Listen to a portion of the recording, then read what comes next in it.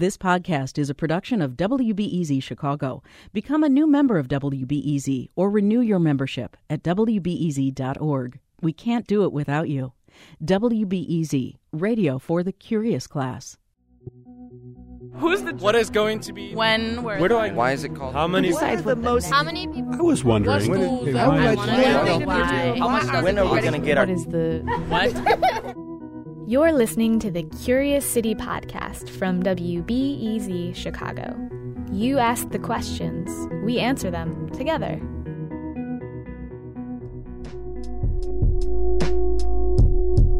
The underground. It's a term that's shorthand for secret organizations, for nefarious activities, or bands that are so cool nobody even knows about them yet. But you know what?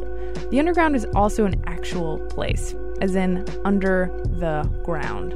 We got a question about that kind of underground, Chicago's underground, from Carrie DeSelm. I have heard there's a network of layered tunnels under the city. Is this true? And if so, what was the purpose of the tunnels when they were designed and built? WBEZ's Robin Amer did a lot of reporting on the tunnels, and here she tells us about one of them, 40 feet directly below Carrie's high-rise office. Carrie had no idea how right she was. By our count, there are at least 6 different tunnel systems under the loop. You can see a full list of tunnels on our website, along with a drawing that shows how deep they are. But here, I'm going to tell you about the most interesting tunnel. This tunnel system is unique to Chicago and got famous for a short time about 20 years ago. And the nice thing is, I can show our question asker that it's right under her feet. Hi there, how are you? Good, how are you? Oh, are you Carrie? Hi, Carrie. I'm Sean. Sean, nice to meet you. Carrie works at LaSalle and Adams up on the 19th floor of the JW Marriott building. She's heard rumors about what's below ground. It was under construction recently for the Marriott, and so I think through that process we've learned a little bit more, and I'm eager for the opportunity to maybe see those sub-basements. Basements that connect to some tunnels. But we need help to get there. Okay. Engineer Steve Richards agrees to take us into the bowels of the building. We're going down to the first basement now, down the stairs. It's all back of the house for the hotel. We pass through some maintenance rooms, then some stairs. We're heading down to the second basement. We're heading back here, and we'll show you where the tunnel's at. Watch your head. Oh, wow. Holy moly. Here's what we see. We're on a metal catwalk in a concrete bunker with super high ceilings. It's musty and cool and almost pitch black. Below, there's a pit, maybe 6 or 8 feet deep. This is the tunnel right there behind that metal door. Wow, look at even that door. That door must weigh like 200 pounds. So where does that go out to? The metal door used to open and close to seal off the tunnel. You can't actually see the tunnel itself. Steve says the entrance is bricked over now, behind the metal door. But back when the building was heated with coal, they would drop coal ash into this sub-basement and then cart it away in the tunnel, just beyond the door. But 20 years ago, something went wrong. The tunnel flooded and they closed it off. Steve Richards was here, bailing water out of this basement for a whole week. There's like 7,000 sandbags we dumped down there. The flood was what, in 1992? Mm-hmm. So does that mean that these thousands of sandbags have just been there for the last 30 years? Is it 30 years? No, 20 years, sorry, 20 years. Yeah, they've been there since 92. Who's going to lug those things out? Those weren't too pleasant, those memories, I'll be honest with you. I came to work that Monday, I didn't go home till Sunday. Okay, so you may want to know more about this flood, right? Steve Richards wasn't the only engineer up to his elbows in water. Many of the loop's other buildings flooded too. This was national news. The sound of running water. This week in Chicago, it's the sound of disaster. 250 million gallons of Chicago river water flooded an abandoned network of freight tunnels connecting most major buildings downtown. Most of the water is still down there, rushing through the tunnels and filling the basements of many skyscrapers. NPR's Ira Glass joins us now from member station WBEZ, and not the NPR Chicago Bureau. Is that right, Ira? That's right. Our Chicago Bureau, the power was shut off yesterday. And that wasn't the only building affected. Morning, Transit historian Bruce Moffett was working in the flooded merchandise mart. As the news came in, he ticked off a list. There's a who is who of Chicago that's no longer here or operates under different names. The Builders Building, which is an office building at LaSalle and Wacker, is now just the 222 North LaSalle building. the Edison building, which is where the Chicago Board of Education now is. City Hall, of course. One estimate said that the flood caused over $1 billion in damage. So yeah, tunnels, you've got some under your building, Carrie. But why are they there?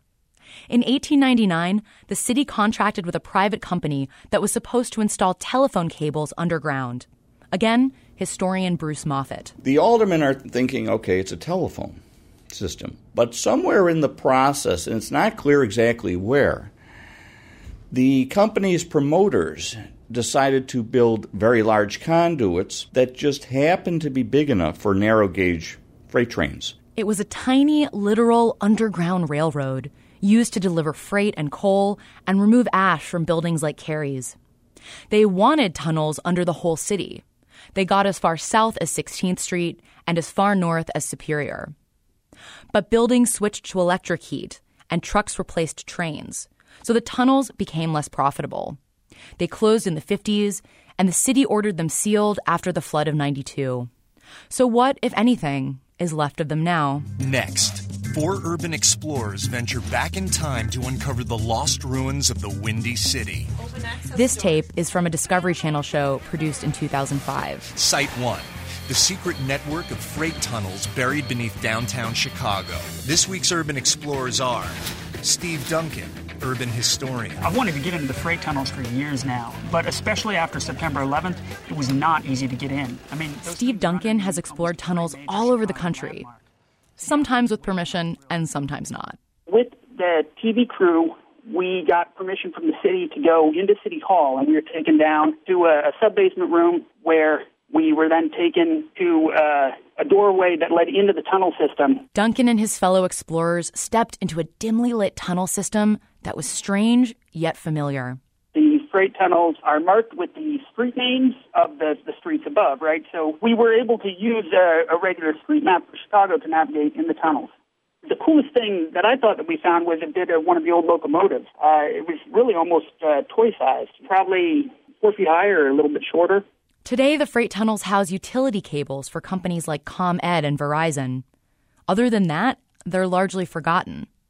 But Steve Duncan says we should remember the tunnels. When we start ignoring bits of the world and ignoring bits of history, it sometimes comes back to bite us in the ass. And that sounds pretty pedantic and moralizing, but the long and short of it is that, hey, there's a lot of really cool tunnels down there underneath our feet. Don't we all want to know about that? Isn't that awesome? Carrie thought so. What about you? Go to wbez.org/Curious City and let us know what you think. And while you're there, check out our complete list of tunnels with illustrations. Robin Amer, WBEZ.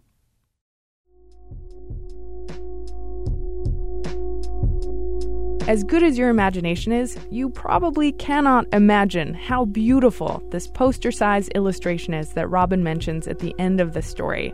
Thanks for that goes to the super talented Eric Rodriguez from the Illustrated Press.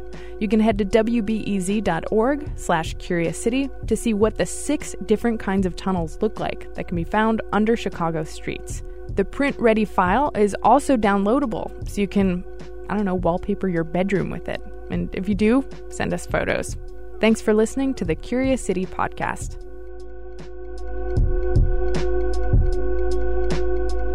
Curious City is produced by WBEZ, Chicago Public Media, Ziga, and AIR, the Association of Independents in Radio.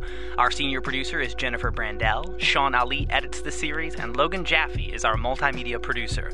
The Curious City podcast is mixed by Sarah Liu with help from Mickey Capper and editing oversight by Andrew Gill. You can subscribe to our podcast in iTunes or listen to our back catalog in SoundCloud. You can also like us on Facebook and follow us on Twitter at WBEZ Curious City. Lead financial support for Curious City comes from the Corporation for Public Broadcasting. Chicago Public Media creates award-winning content about the issues that affect our community, our nation, and our world. More information is available at chicagopublicmedia.org. Thanks for listening. Catch you next week.